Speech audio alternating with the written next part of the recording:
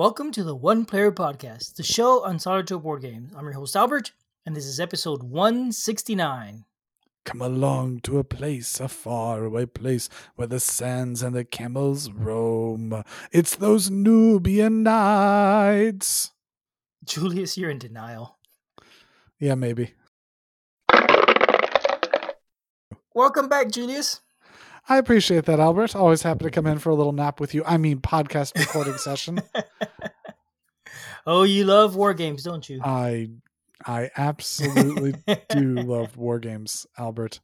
Well, you are in luck because we're talking about one today. It's called Nubia, Egypt's Black Heirs. Aren't you glad we're just doing half-hour shows now? Oh, I don't know. Albert, why don't you tell me more about this Nubia? Okay, let me do that. So let's just jump into the game. I'll start talking about it. So this game is a war game. You're basically playing through the downfall of the Christian kingdom of Nubia from the periods of 1172 to 1504. So it's about a 320 year period of time where the Nubian Empire was falling. Nubia, for those that don't know, which included me, is an empire south of Egypt. I believe it was part of Egypt for a while, and they fought with the Egyptians back and forth here and there during Egypt's big heyday and all that. And my understanding, they're actually pretty powerful in their own right for a while. Eventually became part of Egypt, whatnot. Eventually Egypt went and fell, and Nubia became a Christian kingdom. And I think this is from around early Christianity. I'm talking like the 200-300s maybe or less. I'm not sure. I didn't quite figure that out. And this was your history lesson with Albert Hernandez. And that was the history lesson. So this is a game about the downfall of that Christian kingdom. And this is a solo-only war game, correct? It is a solo-only war game. I didn't know this when I got it, but it's actually basically a States of Siege game. You remember the States of Siege games from Victory Point Games? Sure, I do. They're pretty well designed. They look very nice. The only reason it's not a States of Siege game is because it was not published by Victory Point Games. But it's a States of Siege game mechanically. And I'm just going to call it a States of Siege game from here on out because that's what it is. So that's the game. That's what it's about. It's based on another game by the same designer, which I didn't mention his name. It's R. Ben Madison. And he published Ben Madison. R like in Robert or Ricky or something. Yeah, I got you. That was a pun. Okay. It was a pun. I'm so sorry. He also designed a game called Gorbachev: The Fall of Communism. Same publisher, same designer. This game, according to the designer notes, is lightly adapted from Gorbachev. So it's a very similar States of Siege style game. So if you find the mechanics interesting but not the theme, you could try that one out. He's designed a few other games. Actually, let me look that up real quick because I think it's worth mentioning it. His name is not unfamiliar. He's done a few White Dog games. Don't Tread on Me, The American Revolution, The White Tribe, and Miss Thatcher's War. All three are solitaire games. He's been designing for a while. He did Byzantium Reborn, CSA, Liberia Descendant to Hell. These are all old Fury Dragon games. Yeah, the Fury Dragon games, they used to come in these really cool small tins. That's why I wanted to mention them. He did Swing to State 2012, which is I think it was a solo game from Victory Points. Mound Builders, another solo game. So he's been doing stuff for a while. A lot of solo games, actually. I don't think exclusively solo, but definitely includes solo. So yeah, that's basically the summary of the game. So let me talk about the rules next. I already said mechanically, this game is a States of Siege game. Even if you can't really call that legally, that's what it is. So the rules layout is a lot like the Victory Point Games rule. If you're familiar with a States of Siege rulebook, you're very familiar territory. It's just like that.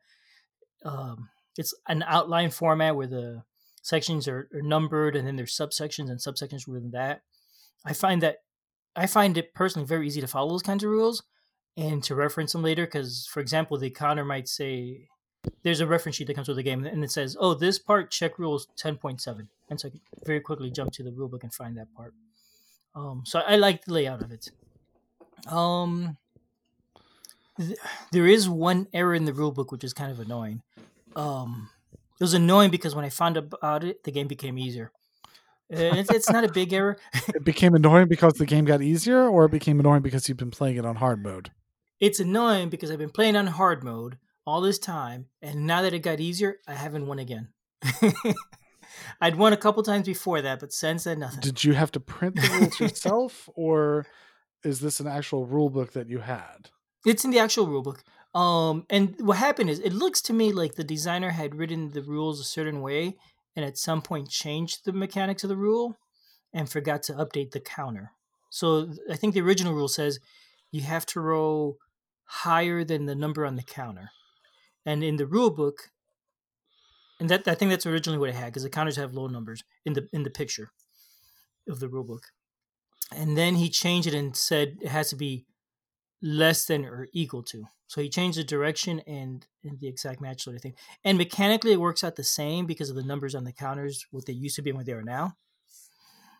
But and I think the change was just to make it consistent with all the other rolls. Yeah, in that roll, you used to have to get lower. Every single other time you roll a die, you need to get something higher. And so I think that made it a little confusing. But it's not a big deal. If you look on BGG, you'll find the reference to it, and that's where I found it, and explains he tells you what to do to fix it. So easy enough. I mean, when you say what to do to fix it, do you mean print a new version of the rule book? Oh, I just wrote it in pen in the rule book to remember. Either write in the rule book to change the rule to negate it basically, or write on the counter and put a different number. Either one would work. That's what I did. Easy enough. So no distribution solutions. No, and honestly, this is kind of strange because this is a print on demand sort of game. It's similar to the Victory Point games old style where they printed it when you ordered it. I'm not sure why, if they have found the error, they don't just update it immediately. That's kind of what I was asking. Mm-hmm. It's strange. It should be, and so it may be fixed by the time you see this. I have no idea, but it should, in theory, be really easy to fix, unless the publisher prints a few in batch or something. I guess I don't know. The one thing that is missing in the rules, I wish I had a reference for a couple little things. One, in the setup of the game, and two, the events that happen during the game, because that's the only thing I've learned the game. That's the only thing I ever have to really refer to the book to. Except when I occasionally get some little confusion or something. If those two were not in the book, that'd be great. Not a big deal though. I think that's it about the rules. Theme. The theme is interesting. I didn't really know much about Nubia before. Admittedly, I still don't know much, but I've learned a little bit here. But I didn't really realize it was a Catholic or Christian. I think it was not Catholic. I think it was Christian. Coptic. I'm not sure. Coptic Christianity. I'm not sure what it's called. But they were, I didn't know that it was like that. I did know it was south of Egypt and that it had been an empire at one time and whatnot, and warriors and wealthy. And I kind of knew this stuff in passing. So learning a little more about this was neat. It's a States of Siege game, so a lot of the flavor text is on the cards and all that. I did find that didn't carry through so well for me. I don't know why. Reading the flavor text didn't mean a lot. And I guess it's because it's 300 years of time in the game and condensed into 40 cards. So it's really just the highlights of the history. And so I think because of that, I found it hard to get a larger narrative of what's going on. It just made it hard to get into the flavor text. But otherwise, I mean, it's a war game about a collapsing empire. I do think that shines through, and you get that sense when you play. And I'll mention a little more of that later on. The components. It's published by White Dog Games. They do print on demand sort of stuff, very similar to the old Victory Point Games production model. So the counters are all printed on something solid. It's not cardboard. Maybe it's particle board. Maybe it's wood. I don't know. But it's printed on that and then laser cut. You said this is print on demand. Do you know what printing service they're using? Is it like laser printed? Yes, they are using. Is it Blue Panther? I think is the name. It's the same publisher that makes Hollandspiel games, which also makes war games. And we've talked one or two of their war games before, and they also make their own components. Like they make piece pack pieces and stuff. Okay. And it's all laser cut wood stuff. They've been around for years and years. So I assume they're all the same sort of stuff, that they're either wood or particle board. My experience with the Blue Panther stuff I have, which is piece pack, that's actual wood. Anyway, so those counters they're pretty thick, they're pretty solid, they're really satisfying to use. Really the nicest counters other than large chunky Euro counters. For little tiny war game size. You had to clean the laser dust off them, I assume. No, in this case, I did not, Oh. and they didn't include a napkin for that. Yeah, I don't know. Maybe I should. Honestly, I didn't even check. I never do clean the victory point game counters. I just leave them the way they are. Oh, I always have to. Yeah, it's never bothered me at all. And it does not have the same smell that a victory point game has. When you open that box, it had that sort of burnt wood laser smell to it. This game, I opened the box and it's a very strong smell of ink. And I don't like the smell too much in this one. I open up and every time it's a little bit overwhelming. Just play outside and you're fine.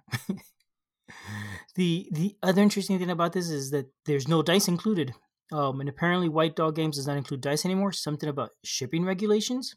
Not sure why. That was fine. It was just a little bit of a surprise, but I've got enough dice at home that I didn't need another die. I just picked one I liked and threw it in the box. And now it's my Nubia die. So yep. The map is a paper map. Maybe cardstock thickness. So it's not very thick. It's printed in color and it works just fine. I have no problem with it. Mounted map would be nice, but not a big deal. There's a reference sheet and a setup sheet. It's kind of weird. It's got a bunch of boxes on the top, so you could organize your counters on there before you play and put half of them on the board. And then the bottom half is a reference sheet about the turn order and things like that. Honestly, I've barely ever looked at the reference sheet. Most of the time, I just use it to set up the counters, and now that I've played more times, even then, I don't use it that much. It's just a place to keep some of the counters until I need them. And the game has about 40 cards. It's a States of Siege game, so the cards, generally speaking, give you information about the event that's going on in real life at the time of this card came out or whatever. The move some of the armies and that sort of thing, and kind of tells you how many action points you have to spend that round, sort of. In this game, it's a little bit different. In terms of the art, I don't like the art too much. It's fine, it's solid, but it's inconsistent. It lacks graphic design. It does not look like they had a graphic designer It doesn't look like they had anything. It was the art was designed by the game designer. I'm sorry, I'm going to be even more harsh than just Albert. The art is atrocious. I'm sorry. It's really bad. It's text, and it's also text from a bunch of different fonts and a bunch of different colors. Not easy to read, and where they do have images, the images are so clip arty that they're not even good, and also they're not even theme appropriate. I'm looking at one set of tokens that are European castle type tokens, and we're in Nubia, we're in Egypt. It doesn't it. It is weird. I admit it. At first, I was really confused and put off by the art. After a little while, I got used to it. It doesn't bother me. Getting used to something is saying like I could get used to a hole in my wall. Yeah. God bless. And eventually, you start finding it's a useful hole. Eventually, and you start appreciating it for what it is. No, I'm repairing the hole in the wall. I hate to break it to you. So yeah, the art could definitely be better. I don't disagree with you. The fonts are inconsistent. That is done deliberately in some cases. For example, the cards will have 4 or 5 different things that could happen on the card, and there's something called the Uru, which is I guess Nubian for king, and that's always in the specific font. Coptic Pope, when that shows up, that's always in its own specific font. And it really is a different font style and a different color. Not just like from bold to italic. It's a totally different font family. Which again, is a little bit weird. After a while, you kind of get used to it and you realize that, it makes it easier to spot where the stuff is. Yeah, it's a low production quality game. Don't expect too much from it other than the really awesome counters. I mean, they're all square. They're a bunch of square counters. Even they're not like on wood. They're honestly playing a war game. Playing a game with these is more satisfying than playing with like a GMT type. You're saying that they're like awesome type counters. Like they're no distinct designs to the counters. That's the material shapes. They're slightly thicker material because for some reason that's what the print on demand people are offering. Like that's what they cut it on. Mm-hmm. I mean, it really is not just cardboard. It's definitely something else. They're heavier. Everything about them. I don't know what it is. I tried finding information. I heard another podcast the other day. Was it Solosaurus? They were talking about a different game from the same printer. Um, I think the game was Charlemagne, and he said they're wood counters. I don't know if he had any more knowledge than I do, but they're not just cardboard. But even still, so they're still. What are they printed on? They're stickers on wood. I think it's printed straight onto it. I don't think it's a sticker. So it's like There's no silk screen peeling on or there. anything at the edges. I think it's just printed on. Mm. So let's move on about the questionable art. The the gameplay. So it's a States of Siege game, right? Every turn you're gonna draw a card. That's gonna tell you any special events that happen. It's gonna tell you which enemies move forward on their track to besiege your city or yeah, besiege your city, I think. And sort of kind of tells you how many actions you get each turn. That's pretty typical in typical States of Siege. This one does a little bit differently, which is really neat actually. Every turn it's going to tell you draw a new Uru, Keen, and so you're going to take your Keen counter and put him back in the cup with the other Keens and draw a new one. And that has a number on it telling you how many actions you get from the Keen each turn. And it represents, the fact that they just went through a lot of Keens over the years. Some turns, probably about a third of them, yeah, I'd say about a third, you also draw a new Coptic Pope. That also has a number on it. It's 0, 1, or 2. There's 0, a 1, or a 2. There's 4 different counters. And that's going to also give you actions. So between the Coptic Pope and the Keen, you get your total number of actions for the turn. And that's pretty neat, and that works pretty well. It's very frustrating when you draw the Pope that only gives you 0 actions each turn. And then you're probably stuck with him for 3 or 4 turns until you get to roll again, maybe more, because it's totally random. The cards are all shuffled. The Keens give you between 0 and 5 actions. So when you get a 2 and a 5, that's great. You're doing really well. And that's just a really interesting mechanic, really neat way to do it. I find it satisfying. The only real problem I had with that was that the Coptic Pope, every time I have to draw a new one, I'm throwing the counter back in and drawing 1 out of 4 counters out of a cup, and that was a little bit tedious. So eventually I just started rolling a d6 and using that to pick one of the first 4. If it's a 5 or 6, I'd re-roll until I got 1 through 4. That sped things up. Another thing that I really found interesting about this game, in terms of States of Siege, is that in the typical States of Siege, there's 5 enemies that are advancing upon you, each on their own track. This one has the same 5 enemies, but then it has 3 other tracks that represent your royal assets, your nobility, your kingship, and your military strength. And these can move down from the cards just like the 5 tribes that are attacking you. And you raise them the same way by rolling against them, but they work a little bit different. And when you get these up maximized, they give you bonuses that help you defeat the other enemies, the enemy tracks. And so they're similar, but they're different enough that you kind of have to choose where to go each time. What do you want to advance? And all 8 of them, if any of them get down to the city or down to 0, you have a chance of losing. And it's only just a chance. What you do then is you roll 2 dice, and you add it up, and you compare it to the number of keens that you have lost and sent to a mosque. And if the number is higher or lower than the number of keens that you've sent to the mosque, you lose the game instantly. So as the game progresses and more keens are going to the mosque, your chances of losing are increasing and increasing. And there's ways to manage that. Like you could choose to send a keen, and there's things that you could do that help you, but also at the risk of losing a keen. So that is a lot of it's up to you, how much risk you want to put into it and all that. All these things are pretty neat because altogether, it's a lot of randomness and dice rolling in the game. But really what you're doing is learning how to master all that randomness and what things you could do to reduce the risk of any individual roll. And it works pretty well. I really enjoyed that. Now I've left out a lot of details about the game. I'm just trying to give you a quick overview here. There's things like arranged marriages.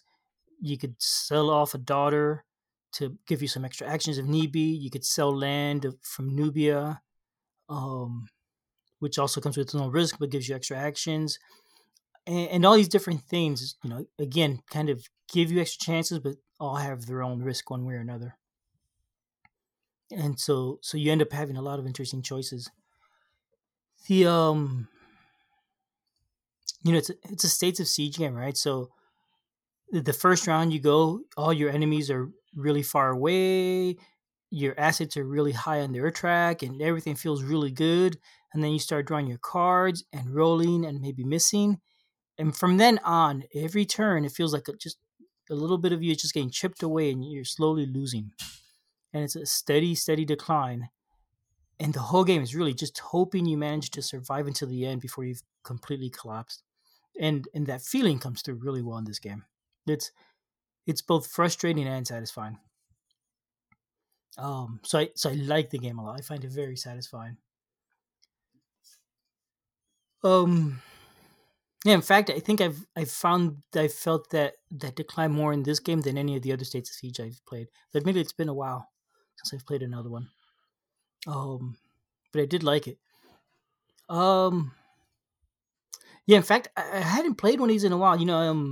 I went to look for a war game. I was in the mood for a war game. So I'm gonna go find a new war game, but I don't want anything that takes too long. I want something that's sort of short because, like, recently I've tried to pull out games that I haven't played in a while, and trying to figure out the rules and learn the game takes so much time again after a while.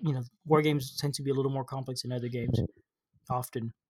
So I'm just That going is to find true. something that's quick and that I could play like in 45 minutes, half an hour, something like that. So I went to White Dog Games because I know they had a lot of solo games that were unique. And I was looking through that. And I pretty much just looked at the picture, looked at the title, and maybe the first sentence or two from the description, and the duration of the game. And on that, I chose this game. Um, if I had known it was a States of Siege game, I don't think I would have bought it because I didn't want something like that. I wanted something that was a little bit different, where you're managing where you're going on the map and that sort of thing. This game isn't anything like that, right? This game, you have absolutely, well, I would say no control on the map. You have a tiny bit of control, but you're not really going anywhere on it. You're just pushing the things back. So it's not what I was looking for, but I'm glad I got the game. I really am. I've enjoyed it a lot. Um, I'm surprised how much I've enjoyed it. The first time through, I was really lost and confused, but by the end of the second game, I had it down quite well. It's pretty solid design. So yeah, I think that's my overview of the whole game. You sold, Julius? Absolutely not. I'm sorry. I can't even get over the art style enough to appreciate it.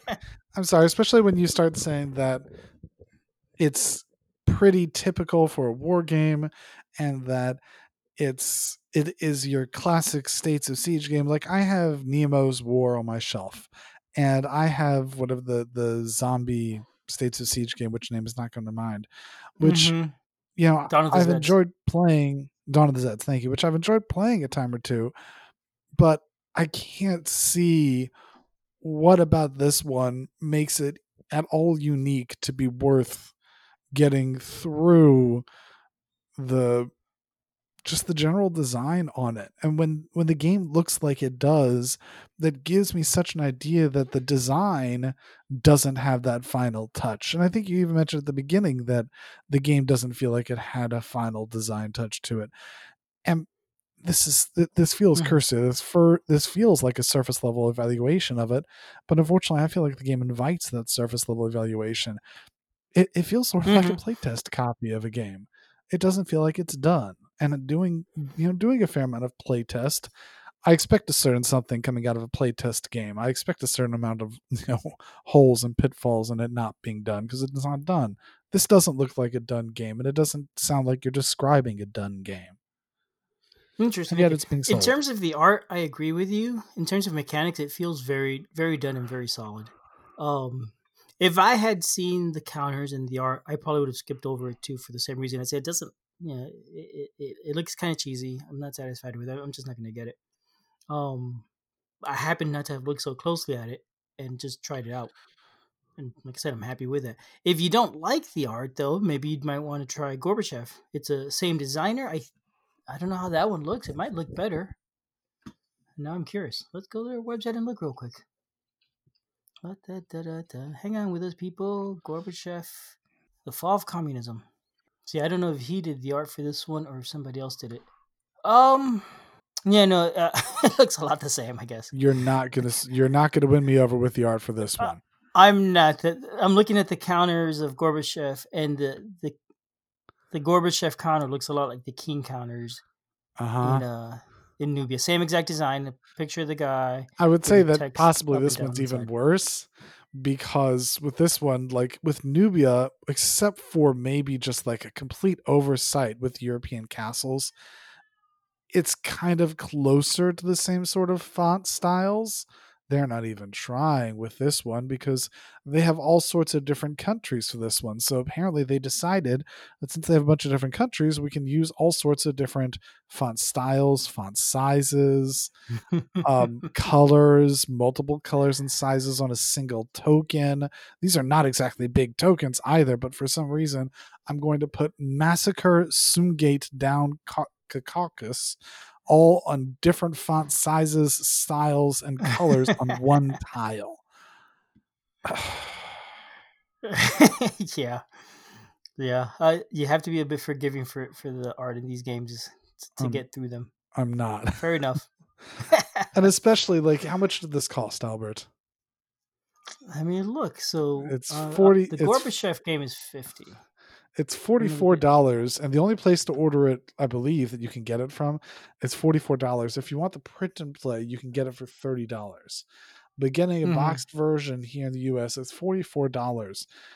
For $44, like that's a fair amount of money that you're putting down for a game that just doesn't look that great. I mean, $44, that's nearly the cost for Lockup, for example. Just picking a random one from my shelf. That's nearly the cost for Lockup. I think that's even the retail price for Lockup. And Okay. Lockup has gorgeous art, gorgeous cards, the tokens. It has those little the plastic player boards that or rather plastic places to put the player tokens so that you can see them and hide them from the other players. In addition to the big colorful board and excellent art, and granted, the art on Lockup, they've saved money on it by reusing some art. I hear you. But still, it's a well-designed game, a well-prepared and published game, and it's the sort of game that invites people to come sit down and play. And like, I understand it's a solo game. You don't need to invite anybody to sit down and play. I'm gonna have to. You have to invite me to sit down and play. I have to be excited to play my own game. And I think that if this were on my shelf, it wouldn't stay for very long. Yeah, that's the thing with war games. A lot of people just have no interest in them in the first place, and so they don't. They're harder to get published. It's not about that I don't have any interest in them. I mean, I mentioned there are certain war games that I've played and I've enjoyed. I think Nemo's War is not like a classic. It's not. It's kind of. I mean, it's got war in it. I'm pretty liberal when it comes to calling the game a war game, but that's not a war game. Probably the closest I can get myself. But see, that's the thing. A lot of people just aren't into war games. And, that's fair enough. There's nothing wrong with being into them or not. But because it's hard to find people to get into them, it's harder to get a bigger publisher to carry them. So you got to go to a small independent publisher that just doesn't have the resources to. I understand that you have to go to small independent publishers, but like if you can't do it nice, don't do it at all. Potentially. I don't know. Yeah, I don't know. I'm glad this game exists. I'm glad I got to play it. I will disagree with you. Okay. I will agree with you on the art. But yeah. I mean, it's a print and play game that they haven't, assuming it is a print and play game, as we mentioned, it's a print and play game that they haven't even updated the mistake in the rules. Yeah, I don't know if they have or haven't. Are the rules here? Just all that together just doesn't suggest to me that it's a game that they care that much about. And if they don't care about it. Yeah, I don't know. I don't know what to say about that. Well, I think I've said my piece. Yep, fair enough. And I've said mine. 1 thumbs up, 1 thumbs down for this game. 2 thumbs down. You're giving 2 thumbs down? Well, then I'm giving 3 thumbs up. I'm gonna tell. You can't do that. I'll tell the teacher on you. All right, everyone. Thank you for listening. Good night, all. Thank you for joining us. We hope to hear from you soon.